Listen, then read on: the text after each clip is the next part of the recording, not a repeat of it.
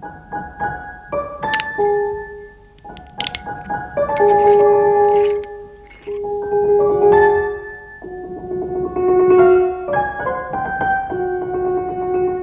to Scores and Pours, the podcast where you learn about wine and classical music, hosted by me, sommelier Jill Mott, and radio host Emily Reese. Today we're talking about birds. I'm going to talk about a composer who was fascinated by birdsong and put it in his music.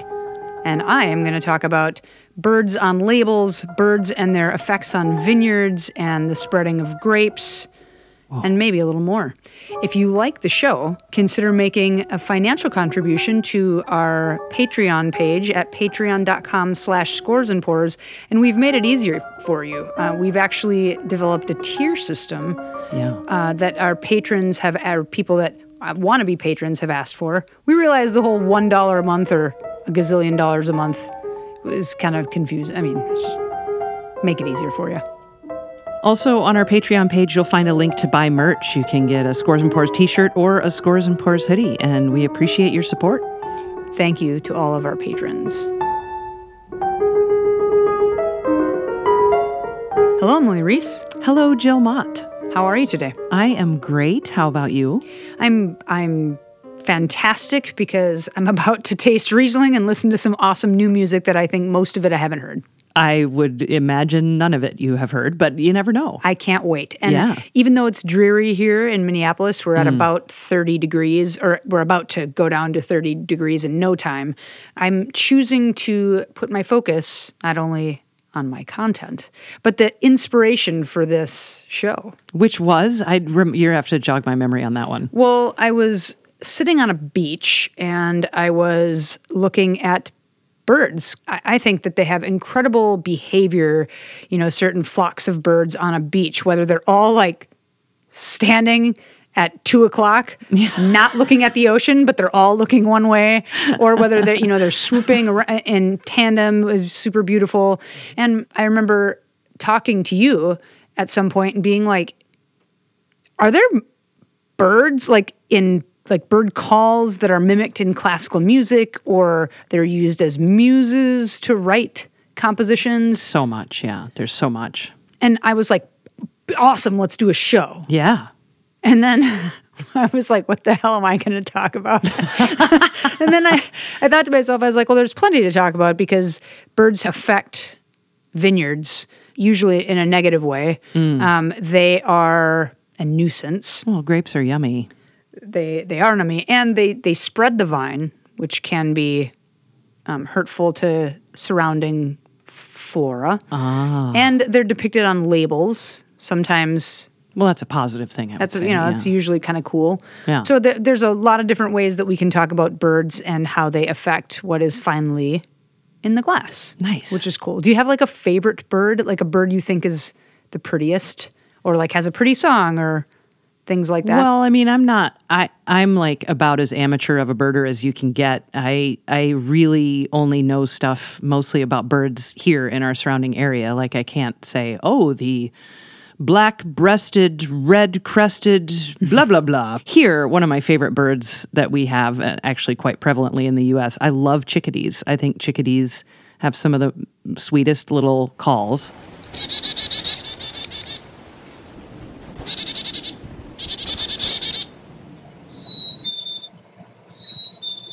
And then there are about 1 million finches that are beautiful, song finches, warblers. I love white-throated sparrows.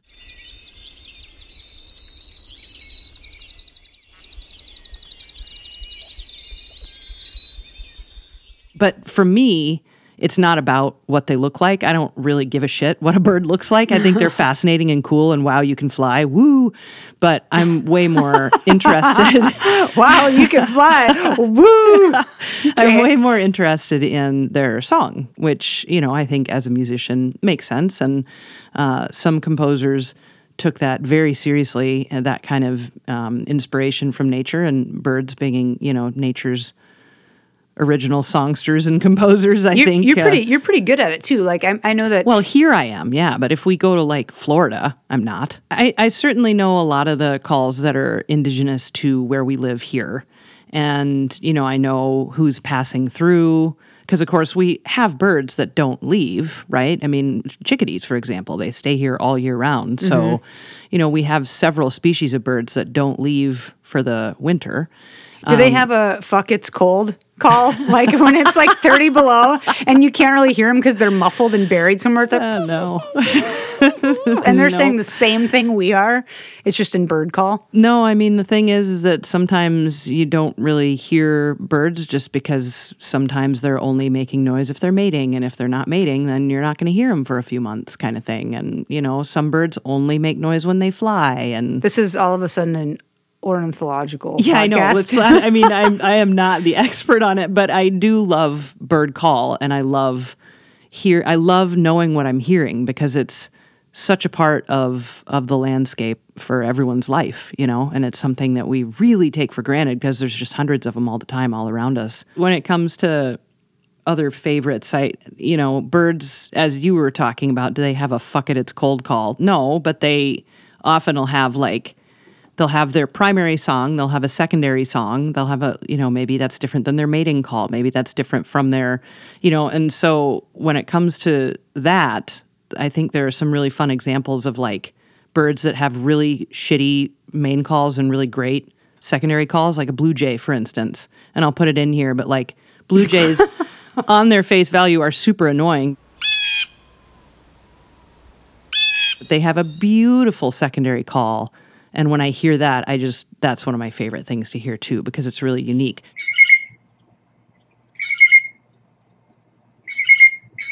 There's another bird, and then I'll stop.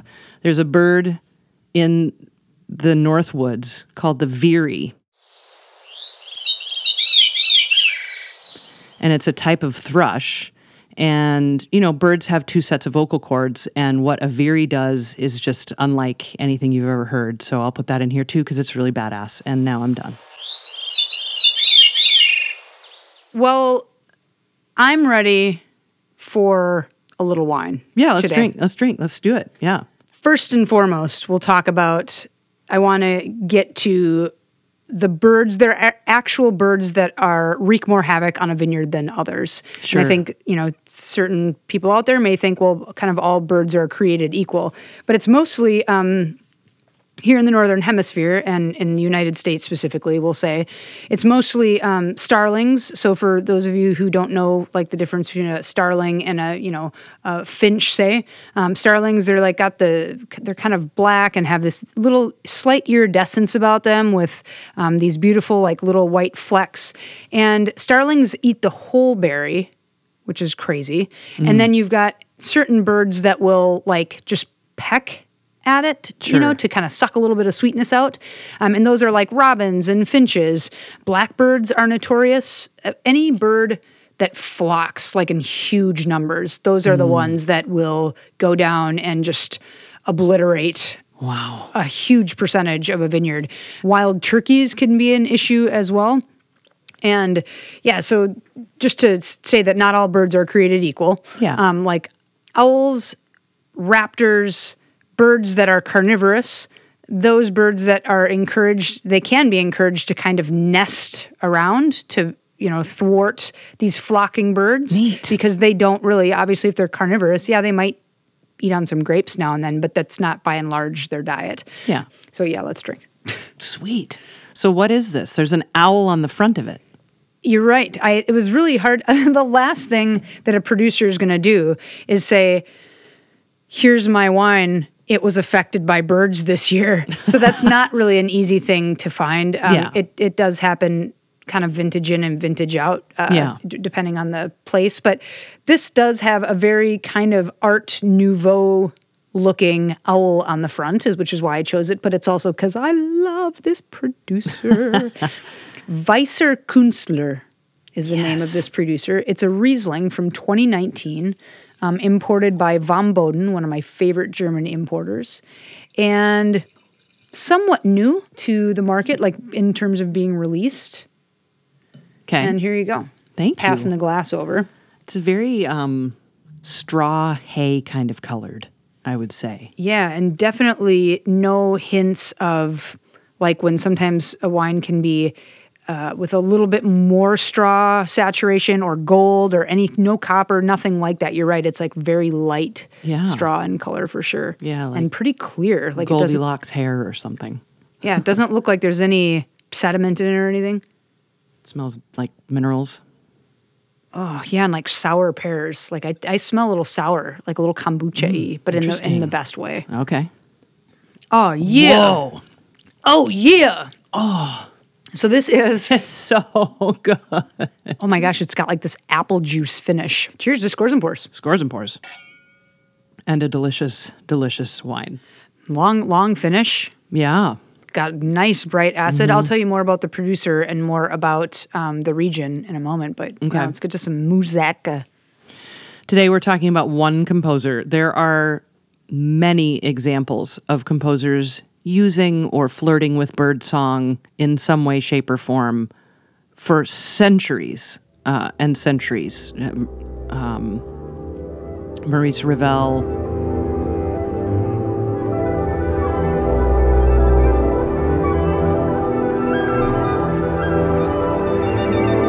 who was, late 1800s, early 1900s, more early 1900s. You've got Jean-Philippe Rameau in the Baroque era.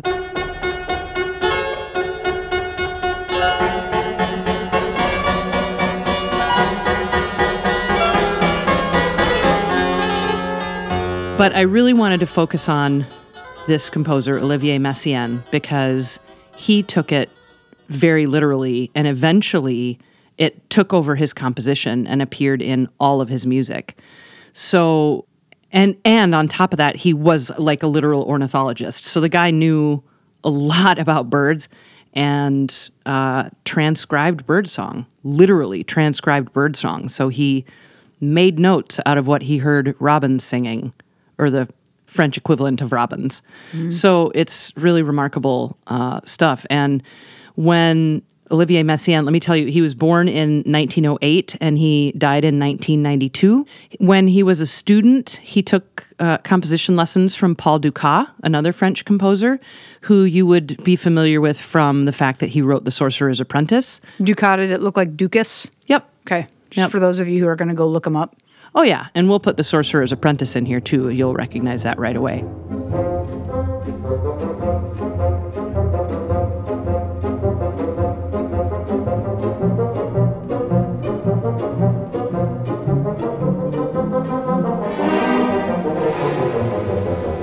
And Dukas told Messiaen to listen to the birds.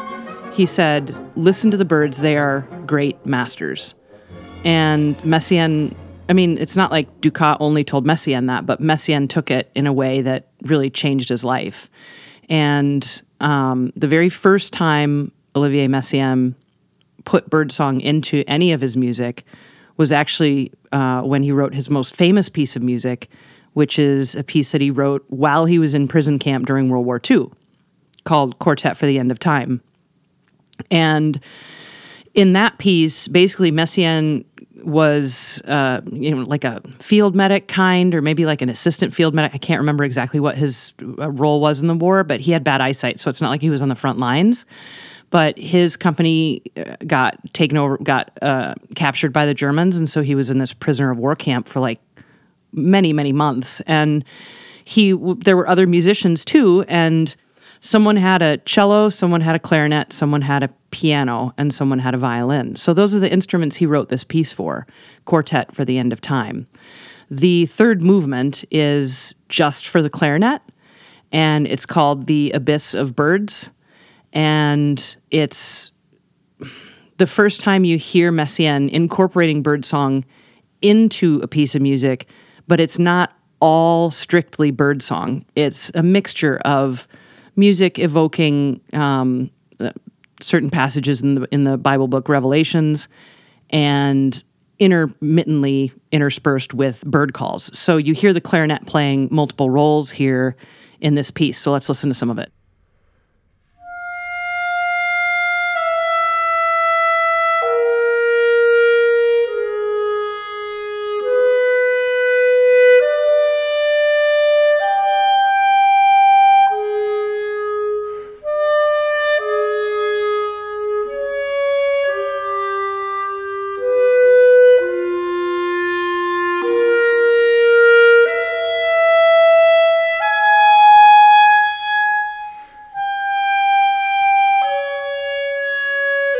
So what should we be listening for here? When do the bird calls specifically come into play? It's super obvious. Okay. Yeah. Yeah, it is. I mean, it's Slow down, Jill. That's what you're telling me.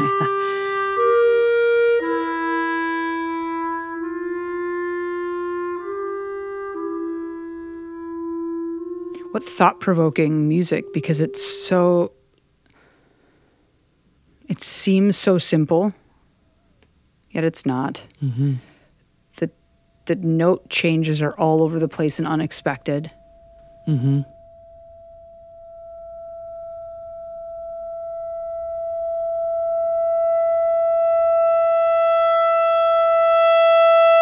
Third gear going into fourth gear.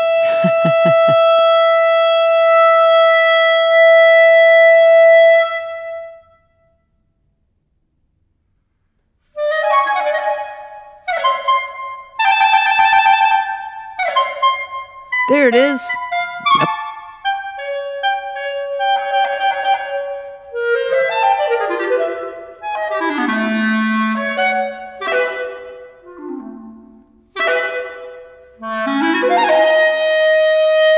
Is this a tune that most clarinetists would know? If you mentioned it to them, they would know of this piece because it's... If you mentioned it to a professional clarinetist, Yeah. absolutely. Okay, that's what I wondered. This piece is such a famous piece for a number of reasons. Not least of which the fact that he scribbled this out, in prison because a guard was kind enough to give him some paper and a pencil. But I mean, students study this piece for that's one reason, but for a few different reasons. Yeah. And birdsong is the other reason.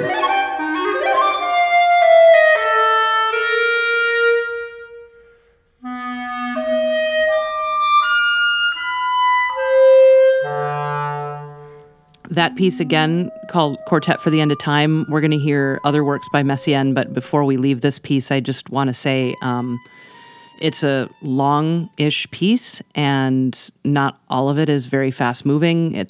There's a movement that's basically marked play it as slowly as possible. And, Messiaen experimented a lot with the concept of time in music in many different ways, and that's one of them.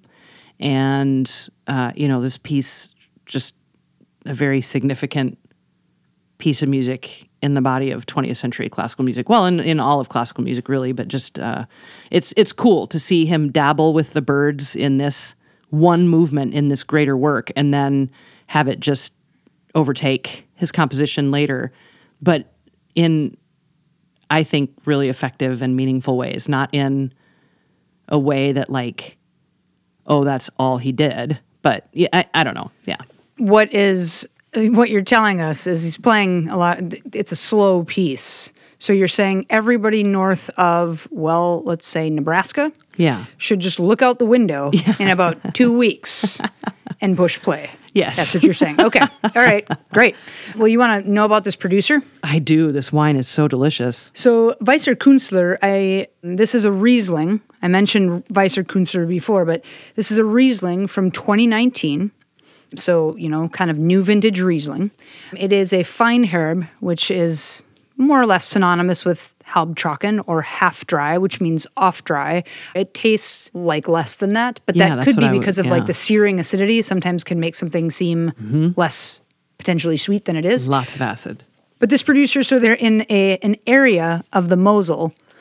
Mosel's the region, so we're far southwest Germany, called Traben-Trarbach. Nice. Okay? I know, I don't speak German, really. I know Was ist los, Kinderfräulein, because my dad used to tell me that when I was little. Anyway, so we're in the middle Mosel, which is, the Mosel is a tributary of the Rhine, for those of you who have heard of the Rhine River. And Weiser Künstler is a really cool project because Konstantin Weiser and his partner Alexandra Künstler have been farming 4 hectares organically and biodynamically, like the ones I'm showing you right now, that are literally along the edges of the Mosel and that look like that. And we'll include an image from Von Boden's website, but that's how steep they are. Amazing. So I can't even try to iterate how backbreaking it is because I've done a lot of harvests that are on slopes that are maybe a quarter that steep. So to just tend to those vines day in and day out, which they are, whether you're pruning or thinning or, doing a biodynamic preparation that you're spraying to, hopefully protect the vines against rot or against frost or something like that. It's really incredible work that they're doing. And this label, I guess just to speak to the label, we've already spoken a little bit to the wine. This label is straight out of, you look at this owl, and it could be like Art Nouveau, straight out of like the late 1800s, early 1900s, when Art Nouveau was at its height in Europe. And that aside, that I don't really buy wines off of the labels, hardly ever. There is a beer I've talked about on the show that I do, but this is all estate fruit, and the fact that it's the price it is, it's like in the low 20s is pretty miraculous that they're farming vineyards like that. Yeah. And they're selling it for this kind of price. And I wanted to show you on a map, and I may try to take a picture of it and include it here. But so I'm showing Emily the wines and the bends and turns that the Mosel tributary can make. And right just technically slightly northeast of the village of Trabant, you are in Enkirch. And Enkirch, just east of the village, there's a very popular vineyard called Steffenberg. And Steffenberg, plus their estate fruit, is where all of this wine comes from. And what's crazy is the fruit from this area, we'll say halfway up this windy picture here, if you go north of a certain place, fruit is, I don't know the exact figures, but they have to be like half as expensive. Because if you go float down the river and you start talking about the wines from Bernkastel, the wines from Grach, the wines from, the Erden area, the famous Erdener Trepchen, the famous Grackel-Himmerich vineyard, and you get into gold cap territory, like wines that are capped with gold foil and picked at a certain must weight, certain bricks level, sugar level. Like we're talking 3-figure wines sometimes. Wow. So the fact that these are affordable, and granted they do make some more expensive dry wines, but just it's incredible how when you kind of start going upriver, it's like the difference between a Mercedes and we'll say a Mini. That has a great motor, that handles really well, but it just doesn't have that insignia, so it's not as expensive. Yeah. So we're getting great quality fruit here. Do you want me to refresh your glass, Emily Reese? I would love that. What do you think of the wine now that it's losing a little bit of its, the chill it had at the beginning? Well, let me taste it and tell you. The acidity somehow seems less bracing, but I don't know if it's because I'm used to it or not. That's for sure one thing. It's a very common element with wine is the acidity on the first wine that one would judge seems way higher than subsequent wines. And it could be true, but it also is because your body your tongue gets used to it, your palate. It's only 10.5% alcohol, so that it drinks really nice and light, which is really cool. It's just an all-around pretty wine. And in this area of the Mosel, they're really well known for either dry wines, which is they can kind of get higher in alcohol, or you get wines in a tiered kind of system of sweetness, like wines that have a little bit more sweetness and then more sweetness and then kind of quite sweet. And so they get pretty spendy just all around in Germany. And that's a hard, I would say, pill for some people to swallow because they don't, like a lot of people aren't drinking sweet Riesling or they're not laying down Riesling like they used to. I mean, I am, but most people don't want to go spend $40 on a bottle of Riesling. That's like the hardest sell right now I have at the wine shop. And it's the perfect time of year for that. Not that everybody's having like 50-member family social gatherings anymore, but like, if you're going to have Thanksgiving dinner, Riesling's like the perfect accompaniment. Or like holiday foods, they're richer usually, fattier. And Riesling's perfect because it's got, like you said, a lot of acidity. Sometimes if they're in that fine herb category, they're like lighter in alcohol. They're just like a joy to drink. Yes. So Weißer Künstler, check them out. They've got quite a quite a little gamut of wines. Not a lot of them are in the United States, but you can definitely find them around for sure. Nice. Thanks for sharing. Well, while Riesling, this one in particular, might go really well with your Thanksgiving dinner, Olivier Messiaen might not be everybody's favorite to play in the background for dinner, but it's remarkable music. He had a remarkable musical mind. He was a synesthete, which we've talked about before, synesthesia in the past, where he would hear sounds and see colors. I don't think it was, some composers are really literal about it, where it's C major, they see purple or something. And I think it was more ambiguous than that for him. But he talks about the composers that he liked that were very colorful composers, Rameau being one of them. That significantly changed the way he thought about music. So with Messiaen, he didn't think of music in terms of tonality or atonality or polytonality. He just thought of it as color. And that's what he tried to portray through his music. So we listened to the quartet for the end of time. Eventually, obviously, he got out of prison camp.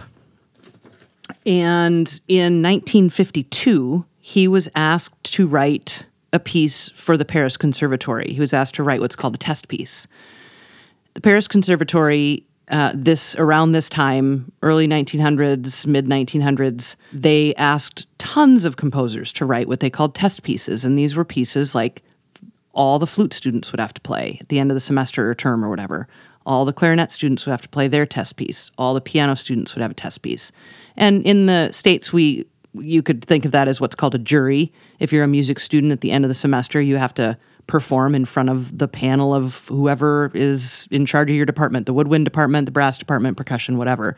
So this was a test piece that Olivier Messiaen wrote for flute students, and he wrote this piece for flute and piano, and he called it Blackbird.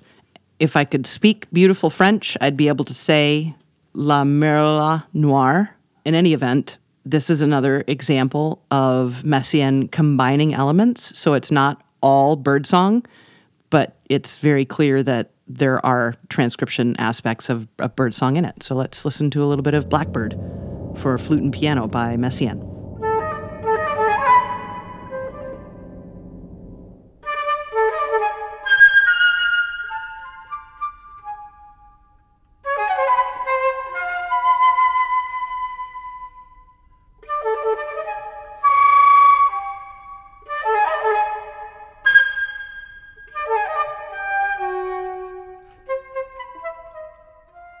Do you want to hear what a blackbird sounds like? Yeah, please. I can assure you that a blackbird in France does not sound like a blackbird in the States, but this is what a French blackbird sounds like.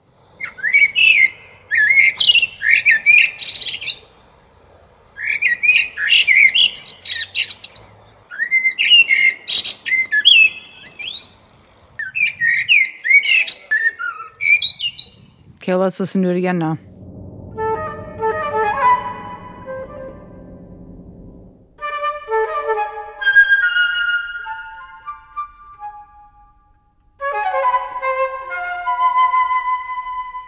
Well, it's almost as good as you can do with trying to mimic nature, because let's be honest, nature's much more competent than humans and everlasting. So yeah, I mean, it's a great effort, even though it's obviously not exact and never will be. Yeah, really. Yeah, that's cool.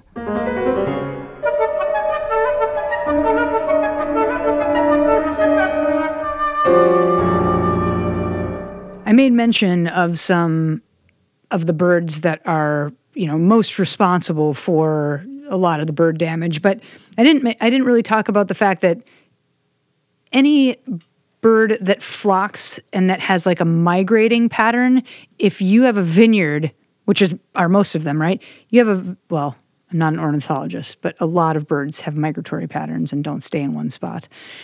If you have a vineyard that's located in that migratory pattern, you're going to have flipping problems come time autumn. And when I say autumn, because birds tend to go, many people would say, oh, when the grapes are sweet enough, which is partially true, but certain birds are actually attracted to certain elements of the grape. So sometimes it's color they're attracted to.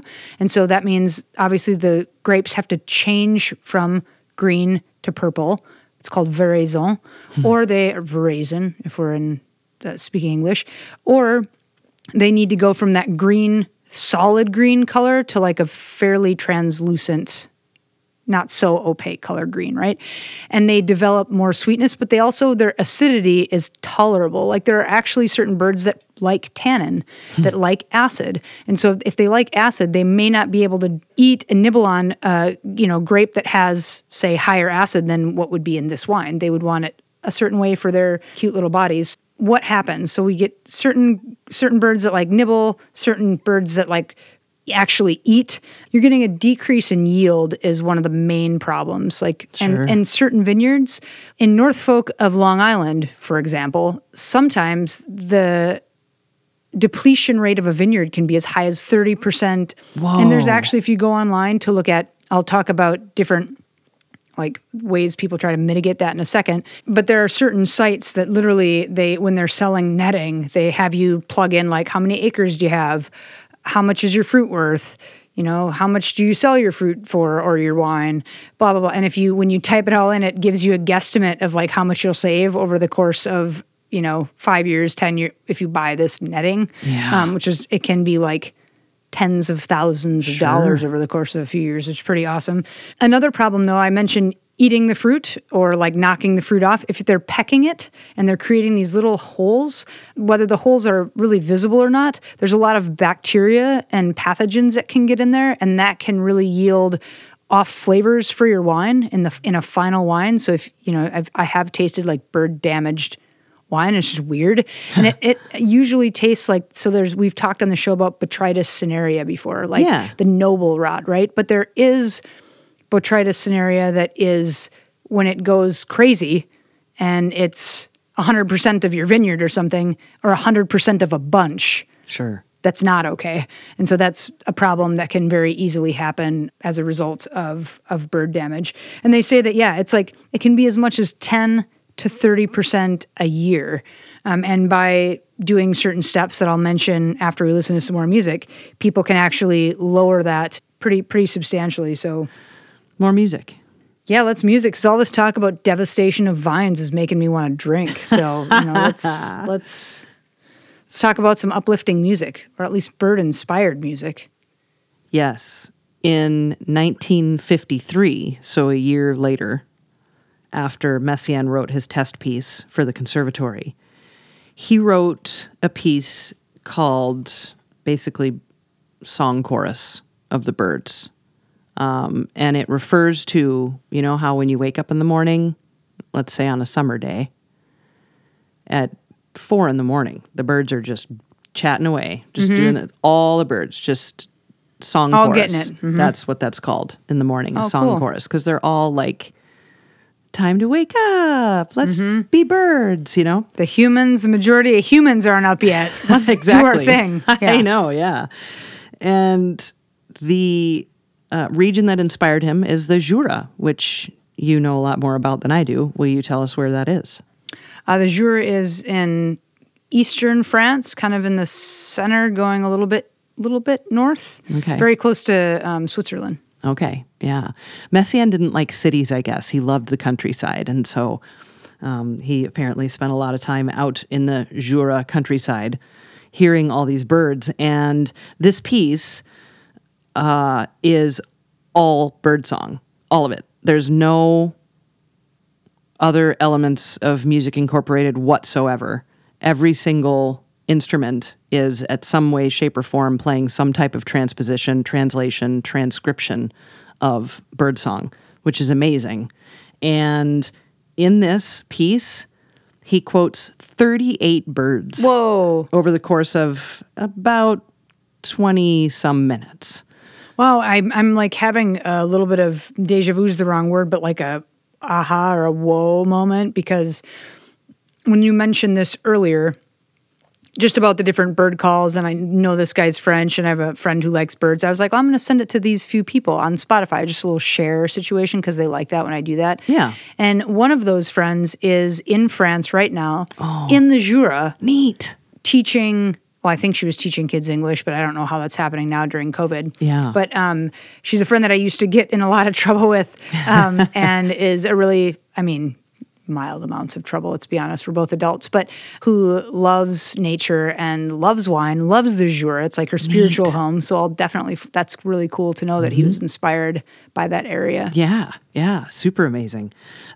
In the score, too, at the beginning of the score, he lists all the birds, and they appear in order, although he does go back and use birds again and such. But I'm going to show you this list right now because it's so remarkable.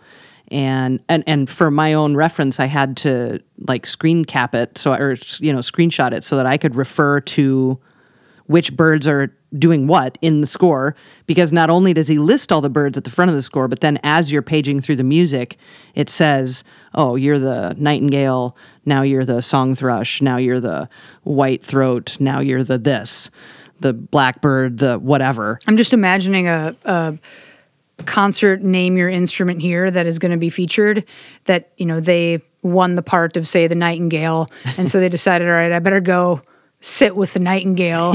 So they're like out, whether they're in nature or they're in an urban park or something, with their, I don't know, flute or clarinet or whatever, and they're just like playing to the birds, and everybody else is like, shut up! Exactly. And they're like just trying to become one with the birds and learning. It's pretty great. This piece also orchestral piece. So, you know, full orchestra with brass players, the whole 9 yards. Also a piano solo. So what you hear off the bat, and there are several sections throughout the piece where it's just literally just solo piano. So even though that's what we'll hear first, don't be tricked. It's an actually full orchestral piece. So before we get to hearing the piano play the nightingale, let's actually listen to a nightingale.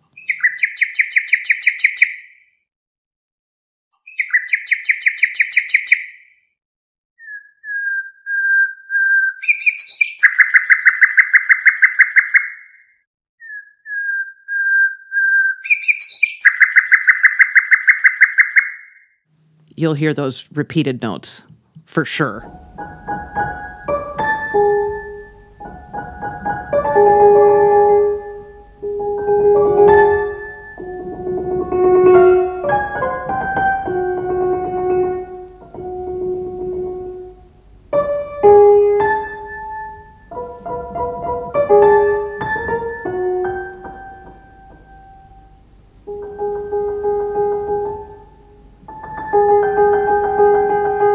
So the nightingale continues for quite some time before other instruments pop in. This is actually his second wife, by the way, playing piano.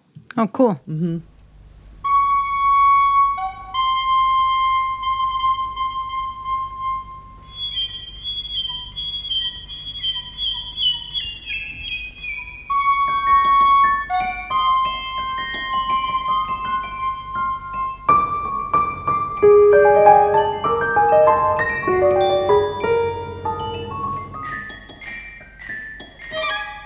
Celesta in there as well.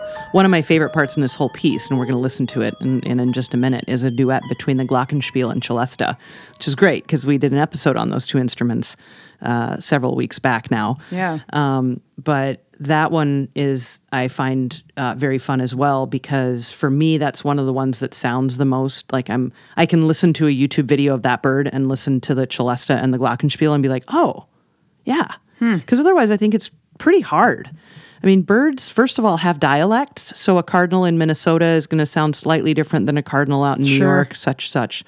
And then, of course, you put 80 years between them. Who knows how their song might slightly change over time or whatnot. I mean, I think it's really kind of hard to tell sometimes to match them up. But I know it's real because I know that he was a brilliant mind with an attention to detail. Even you can hear in the first one we heard with I think it's called Rossignol, and the nightingale. French. That it's like, I mean, it mimicked it quite well. Now, would I listen to that? Am I as much of a bird lover where I could listen to this piece and say that's a nightingale? Unfortunately, no.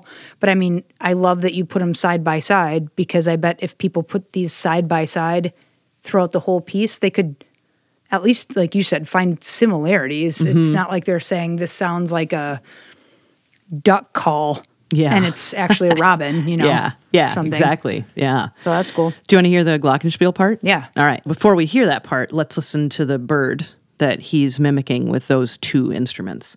It's called the whitethroat, which is not the same as here in the U.S. We have a white-throated sparrow. This is not the same bird. Super different call, different. I don't know my tree of like species, family, but it's not the same as the white-throated sparrow, Okay. just so you know. So this is literally just called the common whitethroat.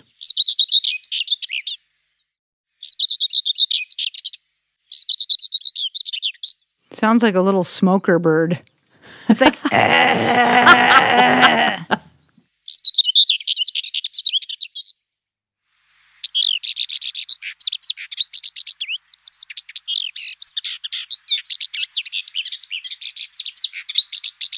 so amazing.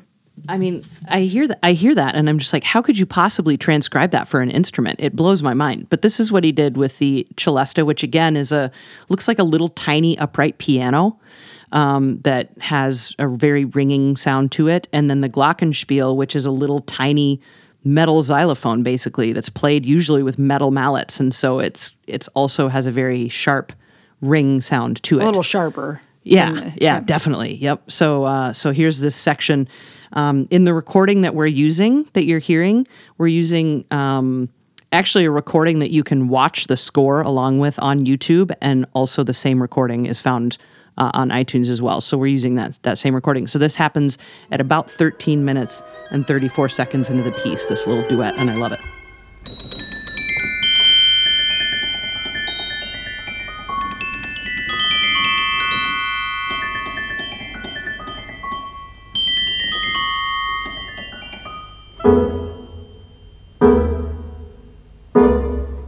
I wonder if there'd be like, I feel like nowadays, if Björk were to take a stab at this, she'd do it with those instruments, but she'd put like sandpaper on it, to make it not more accurate, because I have no idea what that would sound like. Right. But to give it that just little bit, like, would that create some sort of coarseness, or would it not? Right. Would it just muffle it? Yeah. I don't know, but it's cool. Yeah, it's super cool. Yeah. I think this is such a fascinating piece, and really it is. I mean, I seriously just went back and forth between watching the score and listening and like looking up bird calls, which just, here's a little pro tip for you. If you do that, because we'll put this link with the score in there, and you want to like follow through and be like, oh, there's the blue tit, there's the blackbird, there's the nightingale, there's the whatever. You could be a guest on Scores and Pours because you're that much of a dork. I'll throw that out there first of all. But yeah, go ahead. But when we put that link up, if you want to look for these birds, make sure you're searching for them in French. So don't put in robin song, because you'll get the American robin. The European robin is completely different, looks completely different, sounds completely good different. call. So then you could just look up the French name of it, and then chant. C-H-A-N-T, chant. Chant is the French word for song, and that's the best way to find the birds, just so you're not getting them confused with the Northern American birds. Yeah. Yeah, very important words of advice. Yeah. So that's kind of my contribution to our bird conversation. Again, there are just some beautiful pieces. There's a beautiful piece by an Italian composer named Ottorino Respighi that we'll probably talk about sometime in the future about birds, and lots of really great examples, some good Dvorak and all kinds of things. So cool. We'll put up a link to there's an image online that shows like bird damage on the vines. It shows a few different ways that people can try to combat bird damage. One of them, of which is a propane cannon, which is like pretty amazing. They have electric versions too, but when I was working at this vineyard in Oregon a while back, we needed a propane cannon at one of our vineyards because it was literally, we were like, you look up and it was just birds. Wow. It was just like horrible how much fruit was lost depending on the vintage. And man, you need to go set it on a timer and it'd be like, and you need to be usually when just to scare them off. Yeah, and usually birds are really smart, so they get used to that noise, and so it only works if you move it around, if you set it to different timers, like every other day or every day even, and you also need to be careful that you're not scaring away protected birds and protect other protected species around that would get scared shitless from a propane cannon, and it doesn't shoot anything out. It just makes a loud noise. Yeah. But even then that noise pollution can be very destructive to the environment. So you need to be really careful doing stuff like that. But another way to combat and to try to not lose 10 to 30% of your vineyard in a year, more if you're a smaller producer, is you can make different teas, different preps, but you have to be really careful, like biodynamic preps. Sure. But you have to be really careful with that because if you use like garlic, which is a great deterrent, well, your wine's going to taste like garlic. Yeah. Like anything that's going to settle on the fruit and become kind of part of the fruit Yeah. your wine's going to end up tasting like that. So you got to be careful with that. One thing that is used as a spray, it's called, methylanthranilate. Yes. Which is a flavoring agent, and it tastes kind of like grapes. Okay. And so some people are spraying that around the vineyard Oh. so that Distraction. Yep, that's one thing. Nice. Yes. There are visual things you can do in your vineyard, like Mylar tape. Think of a Mylar balloon. Yeah. Tape like that. But again, birds get used to that, so you kind of got to move it around. Sounds can deter, like I mentioned.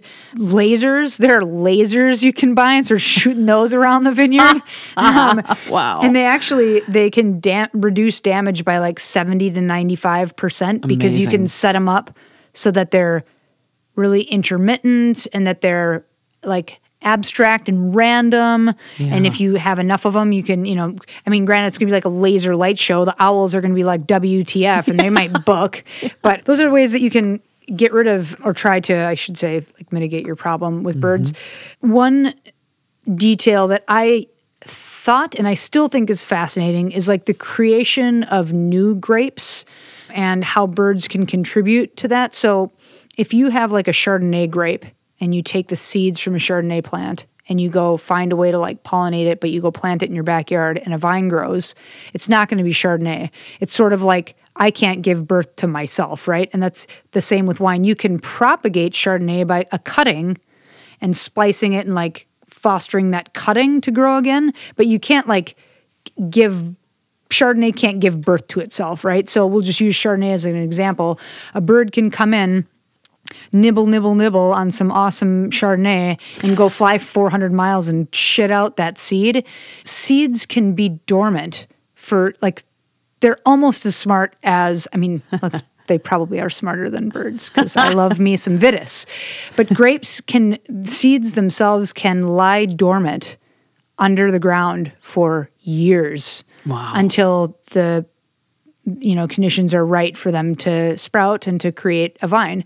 But that said, seed, shat, dormant conditions, it's not going to sprout Chardonnay again, right? Yeah. So grapes are incredibly invasive species, as much as I hate to admit that, because all they want to do is grow. I mean, I see Vitis almost everywhere I walk in some parks, some kind of bigger parks here in Minneapolis, and some of them maybe should be there, but a lot of them probably should not. And they're like, obviously there aren't grapes. It's just like all Vitis wants to do is like thrive and live, like grow as high and wide as it can. And so you're not in that way, as cool as that sounds, like, wow, a new seedling of grape growing somewhere in the world and it's like a wild vine. And yes, go take care of it. Make wine out of it. Fine. But 99.99% of the time that doesn't happen. And you're left with like a new invasive species of Vitis, which can be like, probably not okay. So those are reasons why birds F up vineyards by spreading the vine where maybe they shouldn't. It just never occurred. That's one of those other things I just never thought of. I mean, how destructive. Of course, they're they're destructive to crops. Why wouldn't I? I mean, and vineyards are crops. So I never really even thought about that. I thank you for enlightening me on that topic. Of course. And check out, like I mentioned, netting is a great way to try to protect the fruit from birds. The problem is netting can be expensive.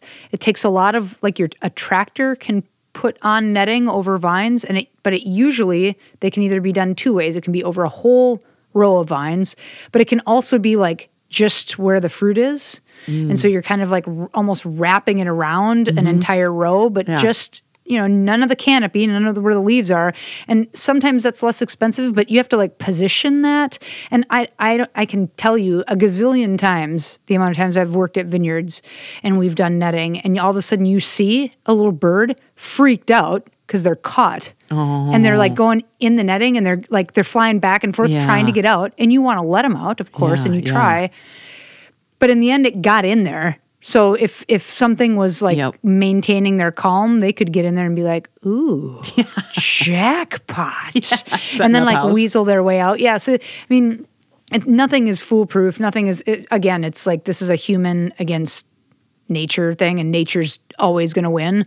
But in the end, there are ways that people can try to reduce that destruction and produce some really great wine. Cheers to that. This wine is absolutely delicious. Thank you so much for sharing it. Thanks to the people at Libation for donating this bottle to Scores and Pours. To Scores and Pours.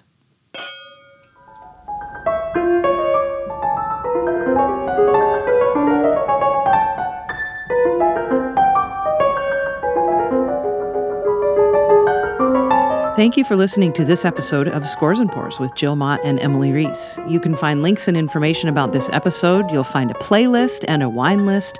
You can also support us financially at patreon.com/scoresandpours and find a link to hoodies and t-shirts.